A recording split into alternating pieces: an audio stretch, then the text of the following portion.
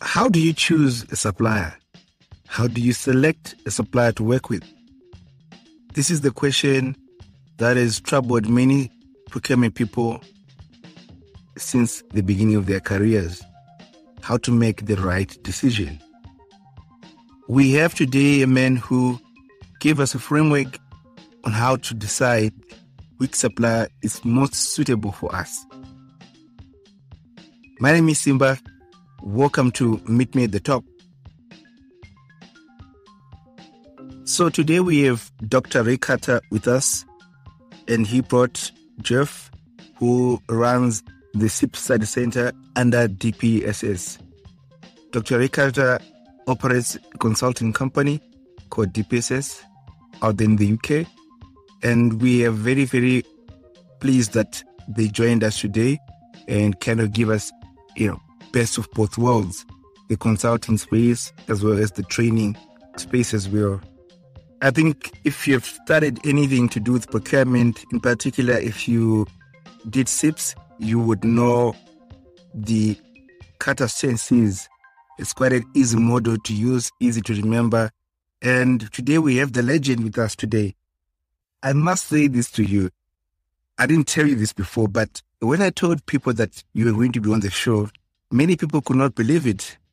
You are such a legend that people thought you were no longer with us on earth.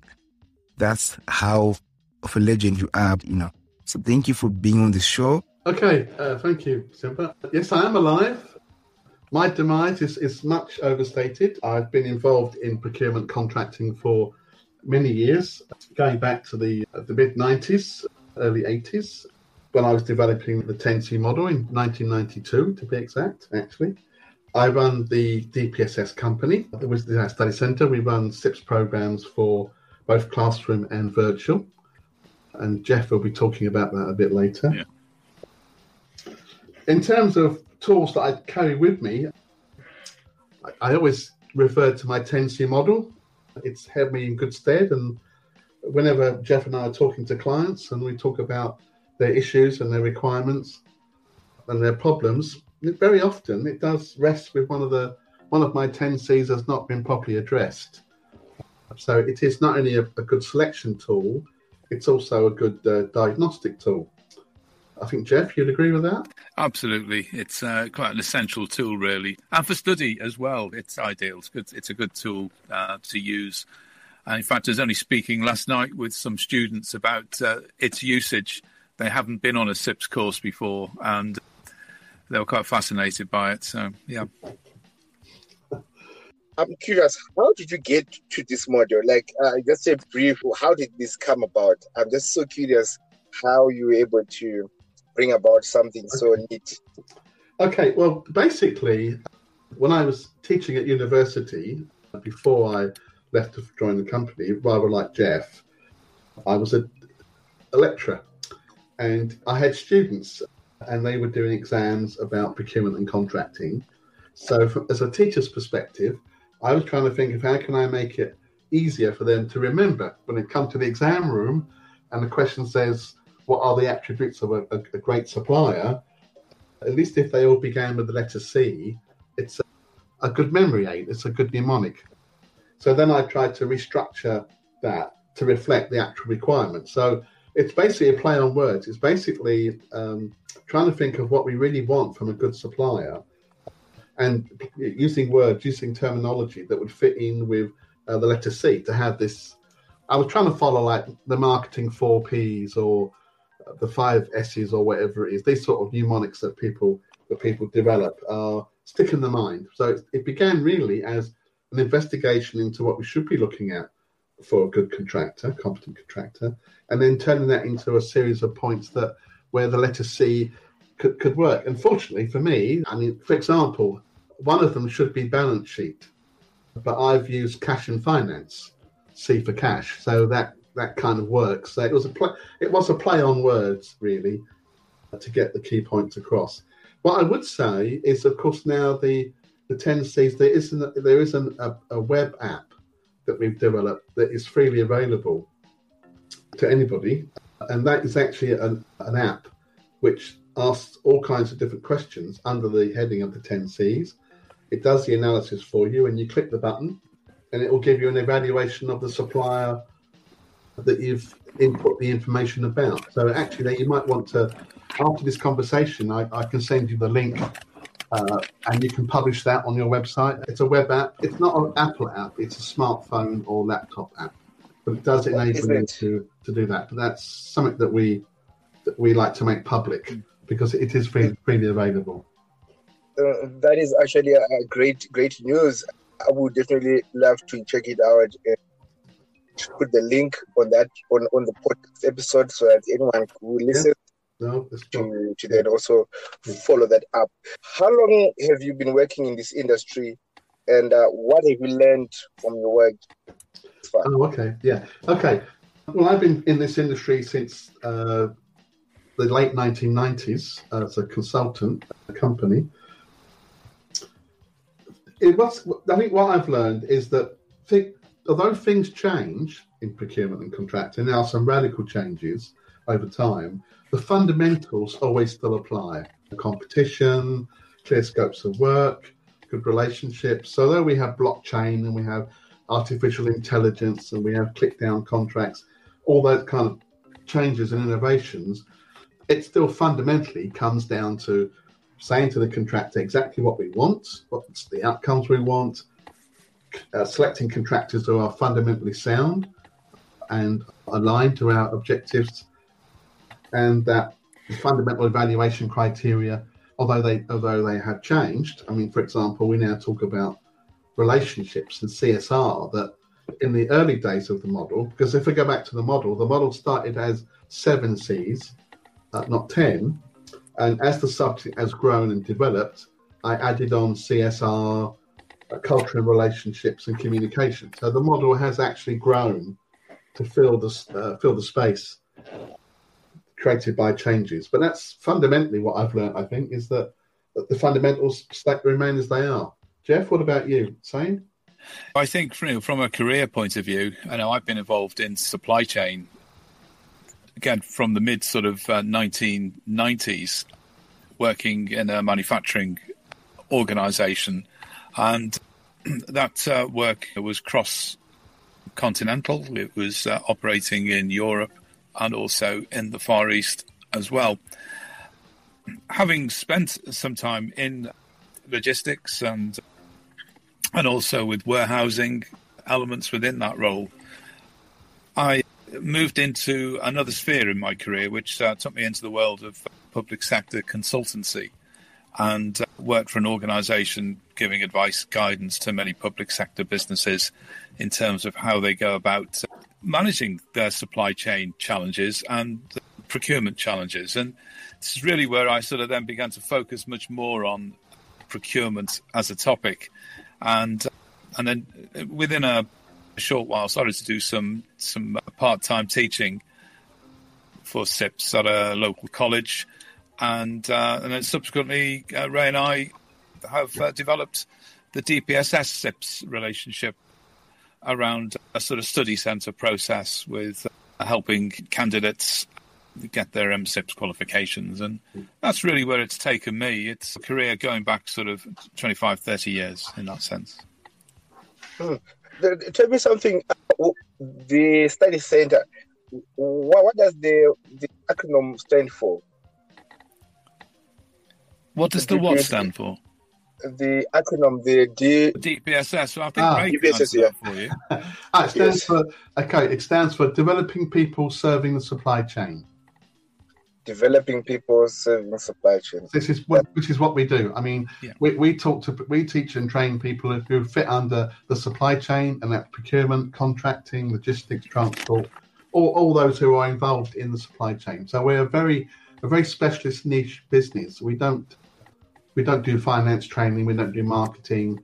Our expertise is under the supply chain umbrella. Perhaps we can then look at another area of your work, the tools that you carry. Yes, we have developed a lot of tools, DPSS tools. I mean, obviously there's the 10C model tool. I also make often reference to the Kraujek model: bottleneck, leverage, routine, strategic. I think that's a very powerful tool developed by the CrowdJet. We often use that. We often make reference to Porter's 5 forces in terms of understanding markets and how markets work. That's one of our fundamentals. Also, of course, SWOT analysis, understanding the strengths and weaknesses and opportunities and threats, particularly when we're discussing negotiation preparation. I think that's also a very useful tool that we can make use of. And also there are, as I said, lots of other tools. I mean, Jeff, what tools are you using at the moment? Yeah, well, there's many tools that get utilised in the world of procurement. One of the things I've always been very keen on is, obviously, Ray's mentioned the Kralich model. But a model that can sit pretty much alongside that Kralich model is the relationship spectrum, which looks at sort of relationships from a more competitive angle to a more collaborative angle.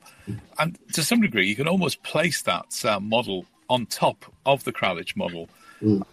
And that in itself sort of starts to give an alignment that more leverage deals, more sort of routine type purchases tend to be much more aligned to a relationship that's a bit more sort of competitive. And then conversely, you can look at it from the other angle, looking at the strategic and bottleneck sort of aligned to much more collaborative because of the risk factors that are involved in supply.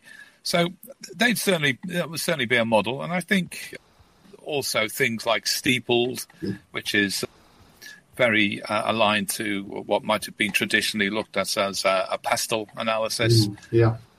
And also things like Mendelow's stakeholder mapping model. They're pretty useful tools to help procurement people sort of plan out what they're trying to do and how they're going about achieving their goals, etc. Because it's interesting that you say that, because often I feel one of the issues that procurement have is they can make themselves quite unpopular with other departments inadvertently, but because they are process driven and they are guardians of the company's money, sometimes they are seen as being inhibit innovation. They seem as being inhibiting. If that's not correct, but it's a matter of perception. And I think being able to manage stakeholders and communicate with stakeholders is a very important attribute of modern procurement, to be able to reach out to their customers, internal customers, to explain the value of good procurement.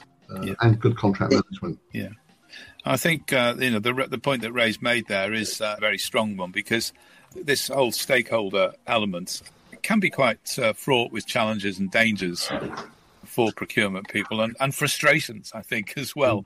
So having good cross-functional focus, building of relationships, and understanding who's responsible and accountable and who people should consult with and keep informed plays a big role as well. So yet another model comes in, which is this RACI model.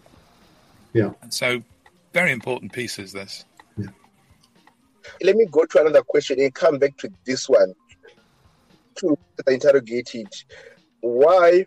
Because the next question is, what has fundamentally changed from when you started and now? Right, when you started your career and what we have today. And then I then want to bring in this question about the tools, in the sense that a procurement person 10 years ago or 20 years ago in the 90s and today, are the tools of that time still relevant? What are you providing or suggesting to your students in this environment? A general level, I'm just going to give an example, describe it, but right now, I think resilience, for example. So, what sort of tools are you prescribing to say, okay, this if you learn this and this, we can use this, organization is going to be value to the business. Okay, well, let me start. I mean, I think in terms of fundamental change about our work in procurement, has been one part has been technology, artificial technology, blockchain, Zoom. All these technologies over the years have changed procurement. I mean, Google, for example, means now that we can source the world. When I was first in procurement, you had to rely on directories and catalogs and things to find what was available. Now you can go to Google and you clock in high pressure valves, and you'll get hundreds of hits if there are hundreds of suppliers. So I would say that the whole internet has radically changed procurement. Blockchain type contracts used by supermarkets now to track where things have come from and how long they were there and where they're going to. I think Zoom, obviously, which has been accelerated by the pandemic. I mean, before the pandemic, I was driving thousands of miles a year, visiting clients, going to courses, going to conferences. Now, that's virtually all gone. It's virtually all now Zoom-based events in the UK and overseas, obviously. In terms of, I think the other thing which I think is different is the emphasis in the last decade on relationships. As I said, in my previous model, the 7 Cs, there was no mention of relationships. It wasn't seen as being something that we would be concerned with. But now it's a critical factor in making a selection decision. Can we have a relationship with these guys? Can they be trusted? Are they here for the long term? Again, these are questions that a decade ago would have had much less influence on the final decision. CSR, the whole environmental issue, I think, again, in the last decade has become mainstream, and looking for suppliers who do subscribe to our net carbon zero objectives as companies. And the whole idea about social value, particularly in public sector, where procurement is being used to develop public good, like creating jobs and developing the infrastructure and helping local communities with public spend. In terms of tools, I would say that most of them are still valid, actually. I mean, as I said, in terms of the 10 Cs, because I was able to add in CSR and culture and relationships and communication, the model was able to fit in with the new paradigm, with the new way of working. And I think that's also true of things like CrowdJet. I mean, I think one of the tests of a good model is that it stands the test of time, and I think CrowdJet has stood the test of time. Although, and as Jeff said, you can use this a relationship mapping tool. You know, what sort of relationship should we have with a bottleneck supplier as opposed to a strategic supplier? Jeff? And I think just picking up on what you said there, Ray, technology clearly has played a big role in the changing environment. When you sort of consider that, I think it's opened up pathways to international sourcing. It's allowed electronic data to interchange between organizations. It's enabled e-procurement to take place. It's just opened up the whole sphere of supply chains and markets, and that has been particularly brilliant. Along with that comes other challenges. For example, if you're spending more time doing international sourcing, then you've got to start looking at sort of currency values, currency exchanges, and put tools in place to minimize any of the risks associated with that. So, again, you might be looking at sort of a simple probability and likelihood risk model in relation to that. But I think Ray's made the point there about the changing world of relationships. If we turn the clock back sort of 20 years ago, maybe even shorter than that, procurement would have been known as purchasing, and purchasing in the eyes of most organizations would have been a very transactional activity. So today, it does have a much more strategic value to a business. And as a result of that, procurement people now are getting involved in the market issues, the working with the stakeholders, trying to formulate business cases and helping out with specification development, and also being much more involved these days in contract management and relationship management of suppliers. So it's turned into very much more a broader sort of role than ever before. And it still fascinates me that as it's taken this greater, broader role, that it still doesn't really have a place on many boards within many organizations. And I think If it's really going to get its place in organisations, then it really does need to be at the top table, if you like, in that regard. So just a few thoughts about it.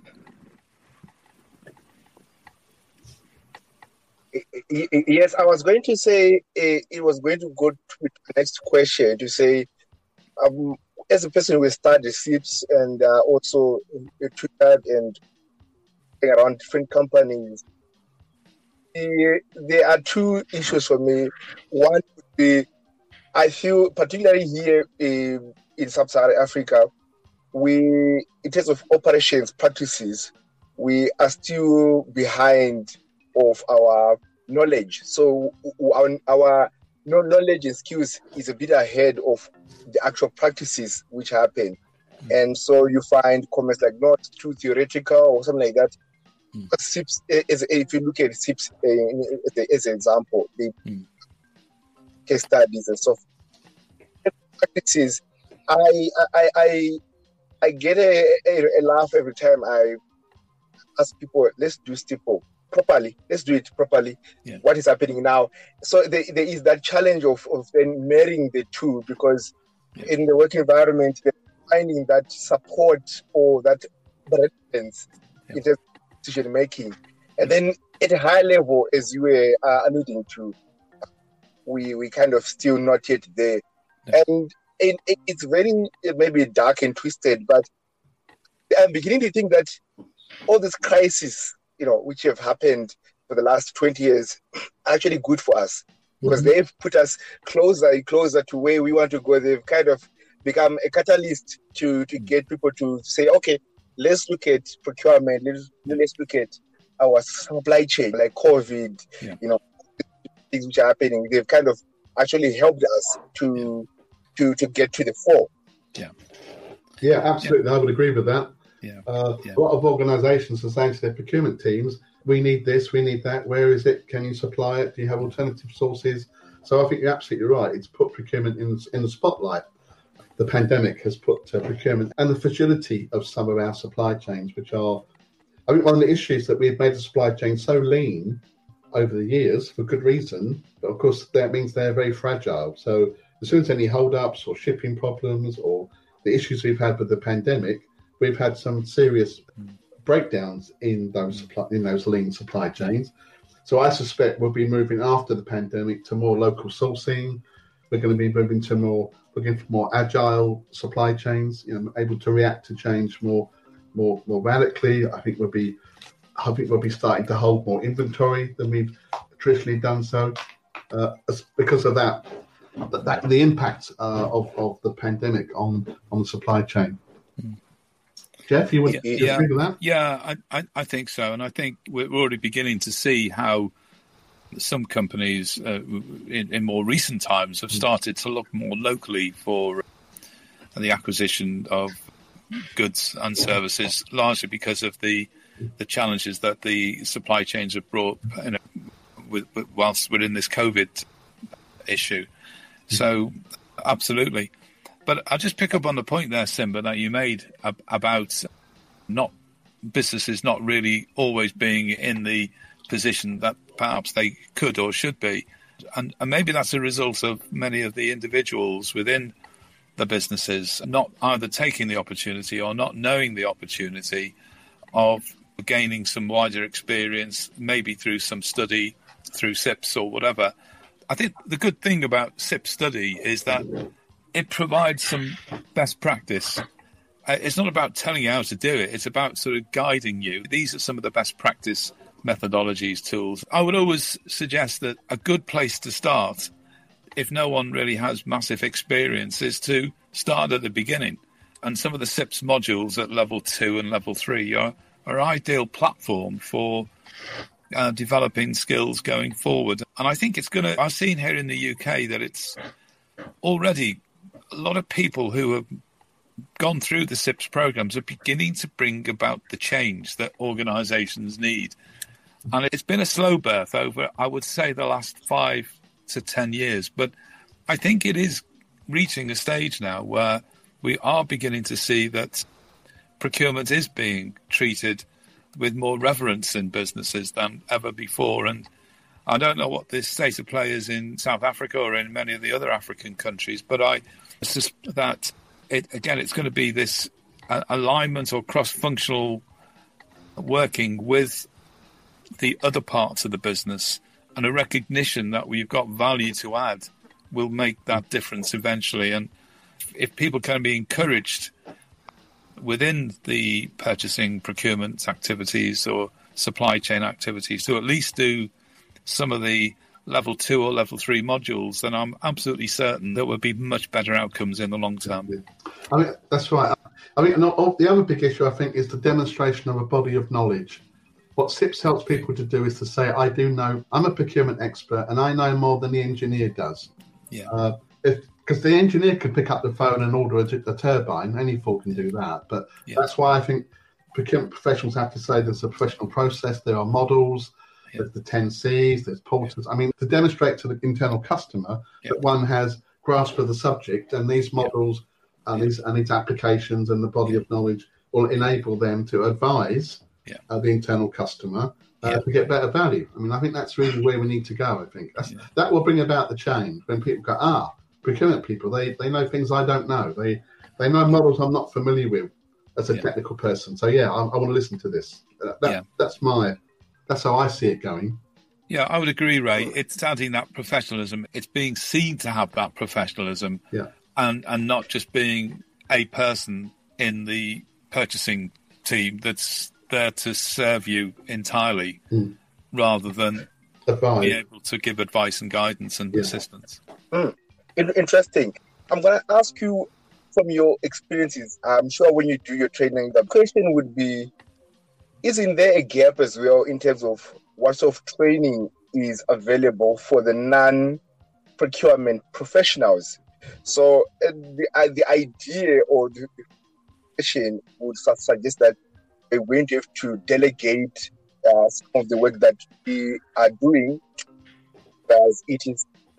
And for us to have the kind of a delegation and adaptation, so that we focus on we need a bit of material which is procurement professionals, so the other departments. And I would imagine, for example, many people when they're in school, maybe they don't like accounting. They do another degree. When they get to an MBA level, they have to know some of these things. So they get that exposure, which will allow them now to be able to interact with the finance department. So again, with this, I'm imagining somehow having procurement as a staple of an MBA or MBL just do there with marketing. So if anyone who's in business school should, get 1 or 2 courses on procurement and help them now within the organization, even for us as the professionals now, as we engage with an executive from marketing, from another from engineering, they will be able to really appreciate some of the concepts that we are having. So my question to you really is, what are you doing? Are you doing work around the professionals to get everyone on board? Yeah, I think I can try and answer that one for you. It's an interesting question because I think a lot of this goes back to what I was saying before about where purchasing or where procurement has been positioned. And if you look at so many of the courses that are offered to young people, for example, say between the ages of 16 and 19, you often don't see procurement being on the agenda. You'll see accounting, you'll see finance, you'll see marketing, you'll see business administration, but you don't see procurement. And I think that has been a problem here in the UK, and I suspect it's the same in South Africa. Yes, there are specialist courses when you go to university or college where you can do supply chain, but it's rather at high level. And I think some of the things that could be done to help younger people grasp a better understanding could be in the sense that courses are designed much more at like a higher school level in these topics. But having said that, as a business ourselves, we mentioned earlier in the statement there, Simba, about operational people, not always having the knowledge and the skills and the abilities. And we did some work for a major client of ours a few years ago where we did some full training for the procurement team over several years to get every member of the team fully up to speed with the processes, systems, procedures, and everything else that they were doing. But then we went on to run a series of one-day workshops with the various stakeholders within the organisation, those that were on the operational side, those that were fronting customers, so they could understand the basic format of the world of procurement and what procurement does and why it was an integral part of their business model, etc. And that went down very, very well. And I think it is about sort of encouragement very much across businesses and encouraging more people, whether they are operational, whether they are supply chain, or whether they're procurement, to come together as part of a training, a process. I'm not saying they all do SIPs, the other parts of the business, but at least have a familiarity with what the organisation is doing. And I'm sure that will, along with colleges, schools, etc., doing more work around offering these types of courses, would breed a better understanding for more people. Yeah, I was going to go on and say that one of the big projects we were running over the last couple of years was exactly that, was the work that we're doing with the National Oil Company, which was basically 250 technical members of staff who had to be trained to understand the procurement process.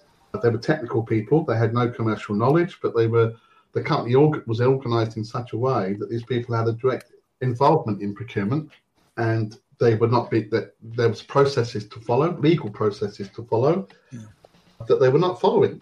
So the company came to us and said, these guys have got to understand they must be compliant.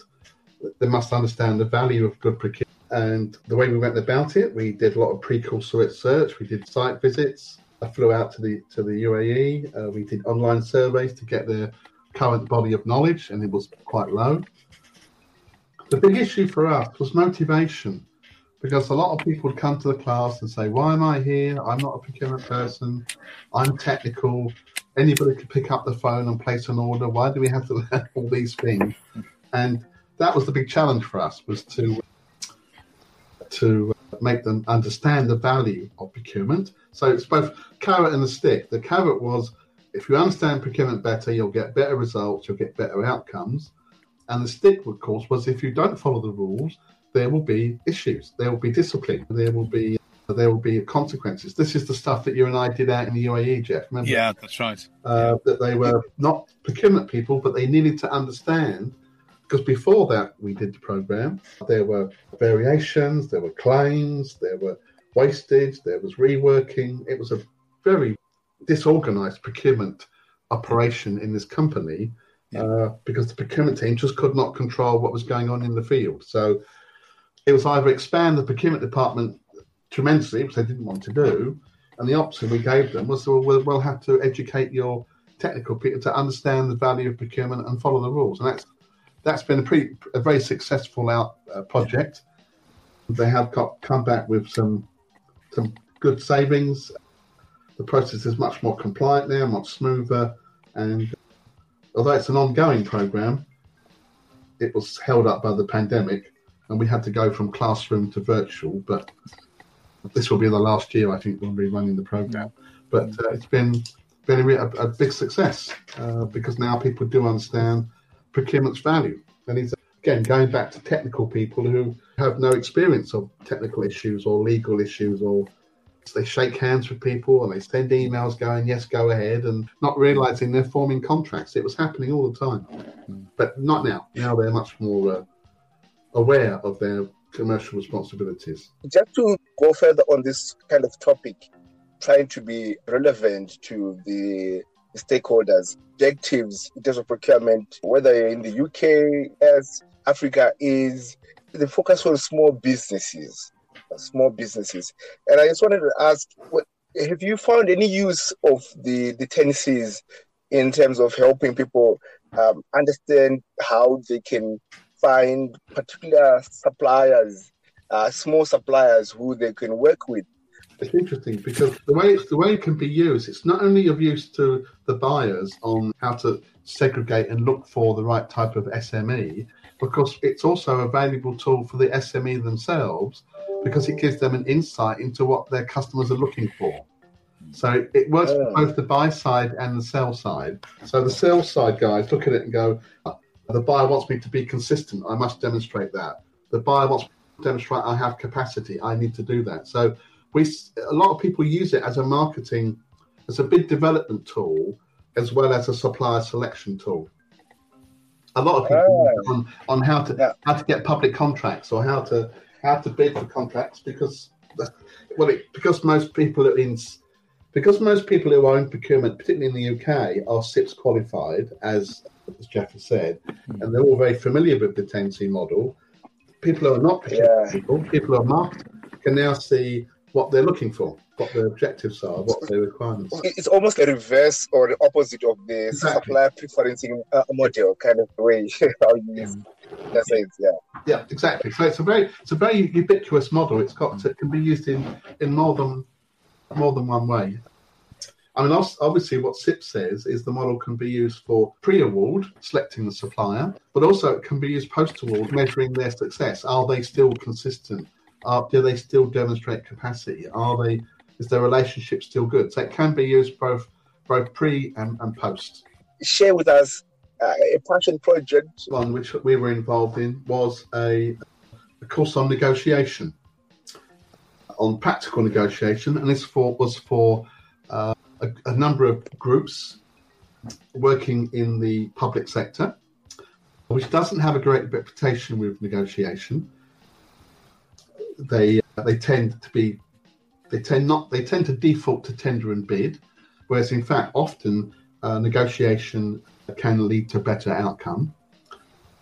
The way we organised the programme is that we did the first day of the course was on practical negotiations, how one would prepare for negotiations, what models you would use.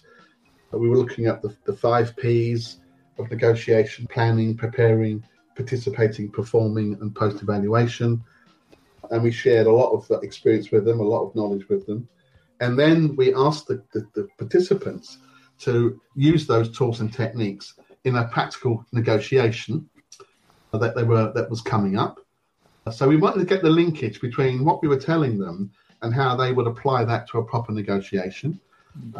And then we asked them to come back to the class, I think 2 or 3 weeks later, and tell us their story, tell us how they were able to apply these tools and techniques and this knowledge to a specific real case negotiation. And some of the feedback we got was really very interesting in how they've been able to dramatically reduce costs, sometimes simply by saying to the supplier, is that your best offer? Historically in this organisation, whatever the supplier had given them, they'd accepted that, not challenged or looked for opportunity for leverage, or they'd not, said to the supplier, there could be a linkage here between this particular contract and future contracts if you're competitive. I mean, things for us that were quite basic, but this team were quite radical.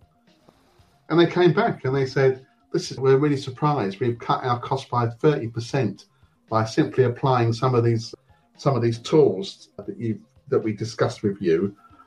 And we were very pleased because this was actually, to give it its full context, it was about social care. And these were brokers who had to go to care homes to negotiate for placements for elderly people to be looked after. And when they first started the project, the average cost per week for a company to look after an elderly person was £1,500 per week. And now the cost is £1,000 a week.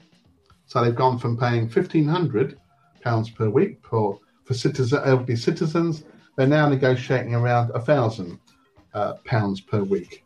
So that's quite a big impact, sort of socially as well. So as commercially, we've done some social good because it meant more people can get better service. There's one sort of major one I'm thinking of is in relation to a large power company here in the UK who worked with us in fact, they still are working with us And that's a relationship that's been in place for about 7 years. And the relationship was built around their graduates coming into the organisation and needing to be trained and developed with their SIPS qualifications. So most of the graduates had joined the organisation on the basis of the fact that they may have done a law degree, may have done a marketing degree, but they've come in with a degree and they joined the procurement function. And the organisation was very keen to get them trained down this route. So we've embarked on giving them training around the SIPS Level 4 diploma, where they went through the entire programme. They've done the SIPS Level 5 and SIPS Level 6. And I have to say I've been really valued by the fact that every single one of them has gone on now and has gained their MSIPS qualification. And that's a fantastic achievement, not only for them, but for their business and for us as an organisation as well, because it's a joint thing. All three parties have got to make this happen. And the result of that's certainly given that organisation a better opportunity to build on that in terms of enabling them to put in new processes, put in new systems. And with some of the students that are working in that organisation that are not graduates, they've joined programmes that we're operating with at the moment with their classes.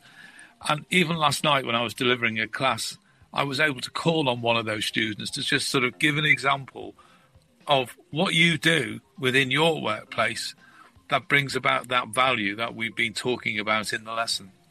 So we spoke earlier about relationships and how important they are and how important doing projects are. But this is a nice combination. And I thought that for your listeners, it might be of some interest to see how you can utilise all the learning, put it into practice and keep enabling others to gain from it as well as yourselves. Also, I have to say, because Jeff is an inspirational trainer when it comes to SIPS, he sets people alight, he gets them early, and once Jeff connects with them and he inspires them, then they, as he says, they then go on and do their SIPS exams and become professionals. Yeah, it's key, isn't it, really? You want to encourage people, you want to motivate them, and you want them to stick the course. And we have a bit of a motto, really, within the business that once you start with us, you'll stay with us and achieve what you set out to achieve. And we'll help you do that. We now have a new module, level 5, which is looking at negotiations. Yeah. So I'm just trying to imagine what sort of areas really do we need to emphasize on training as well? That's a really good question. Funnily enough, somebody was asking me the other day about the level 5 module. And the level 5 module, it talks all about advanced negotiation skills. And I think, as you've rightly said there, what often is a problem with many negotiations is the lack of planning, the lack of consultation, the lack of teamwork if you are going into a negotiation as a team. And then it's that lack then of, as I say, the planning and preparation elements. But it's also thinking about who your team's going to be. You know, what skills have they got? Are they the right skills? Yeah. And also then contemplating things like emotional intelligence, which is a massive subject in the level 5 program. Culture plays a big role in that level 5 program, understanding cultures. We use Hofstede's model quite a lot, and there's a fantastic tool on the Hofstede's model, which allows you from a cultural point of view, if you're doing international negotiations, to look at the different dimensions there are across a range of different countries. So all of these things play a big role in negotiation, and I think they're often missed. And the real fundamental problem for a lot of people is when we come back to the planning element, it's about what's your most desired situation or what's the most least acceptable to you. And I think if you haven't really sort of planned that out and thought that through, your danger is that you're going to fall victim to a deal that you don't want and a deal that actually is not a win-win situation for both parties. So they'd be some of the the elements that I would highlight about it. But we do a lot of training on negotiation. It is a key topic for us, and I think if you've done the level 4, level 5 is really going to widen those elements I've highlighted there. It's the planning, the understanding of cultures, and the understanding of topics like emotional intelligence and picking the right people, therefore with the right skills to support the team approach to the negotiation. Very, very interesting. No, thank you. I think when you understand negotiation, you will find so many major news. I mean, where you want to talk about America, even the whole story right now about the build-up in eastern Ukraine and so forth. Mm-hmm. And what they did as a negotiation, people want you to get whatever they want. Did you have mentoring relationships that you had to develop in careers for a longest time? And also in terms of your study center and your other businesses, that kind of assistance as well, or program your clients or students to help them now really get past the line? I think there's several elements that go into this.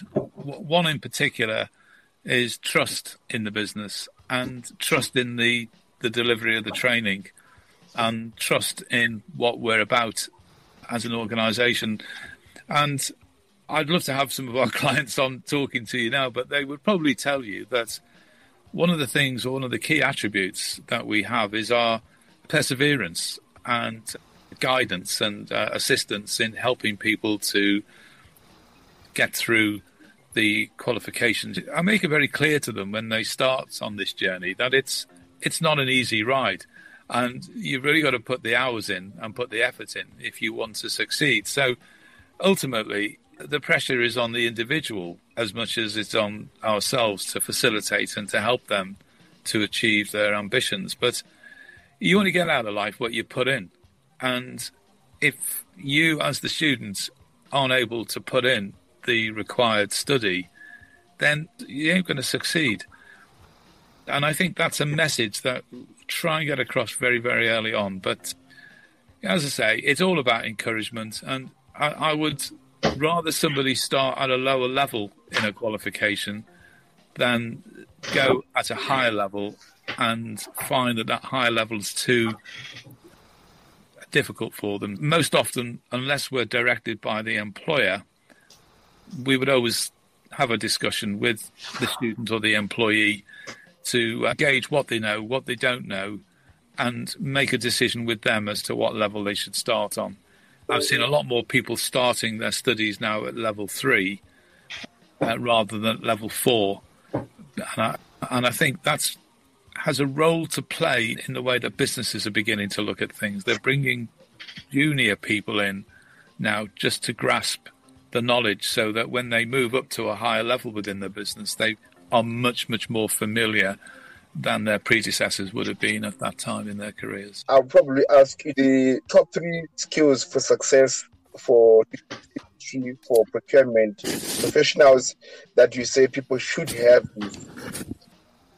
Perhaps the advice that you would give someone who wants to follow a similar path.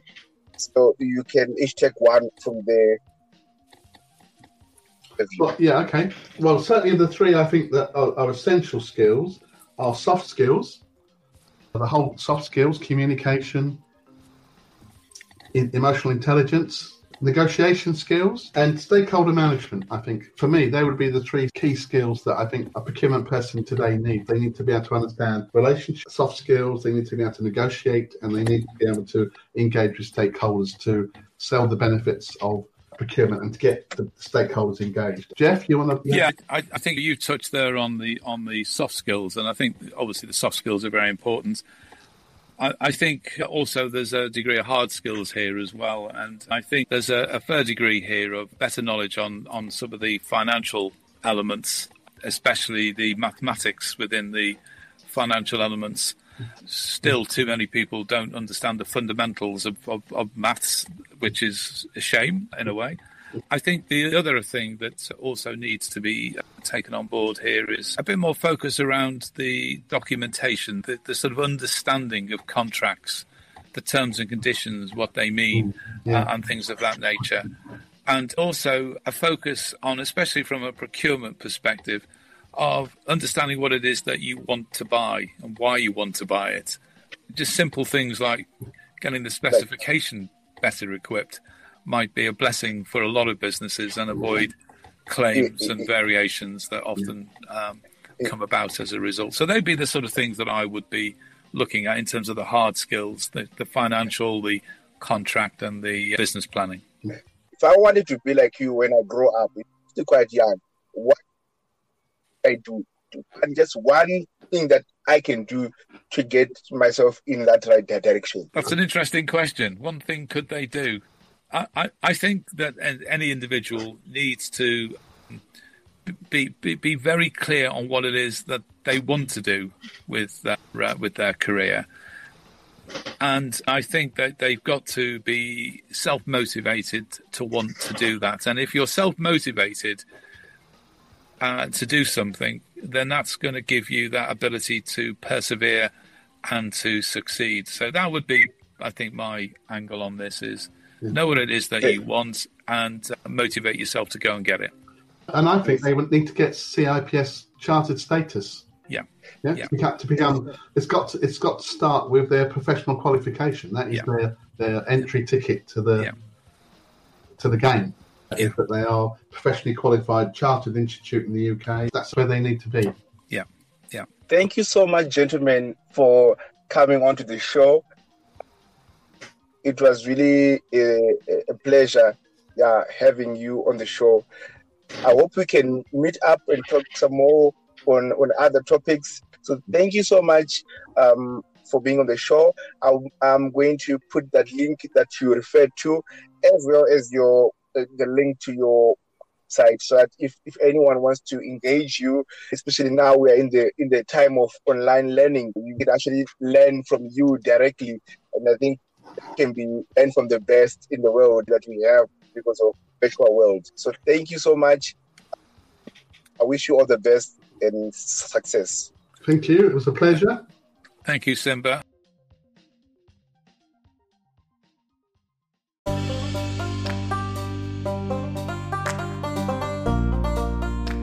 Thank you for listening to this episode. If you haven't already, we'd love for you to follow us on social media, Facebook, Twitter, LinkedIn, so that we can share with you the latest updates and news. We also would like to hear from you, your comments and feedback. Until next time, I'm your host, Simba. Meet me at the top.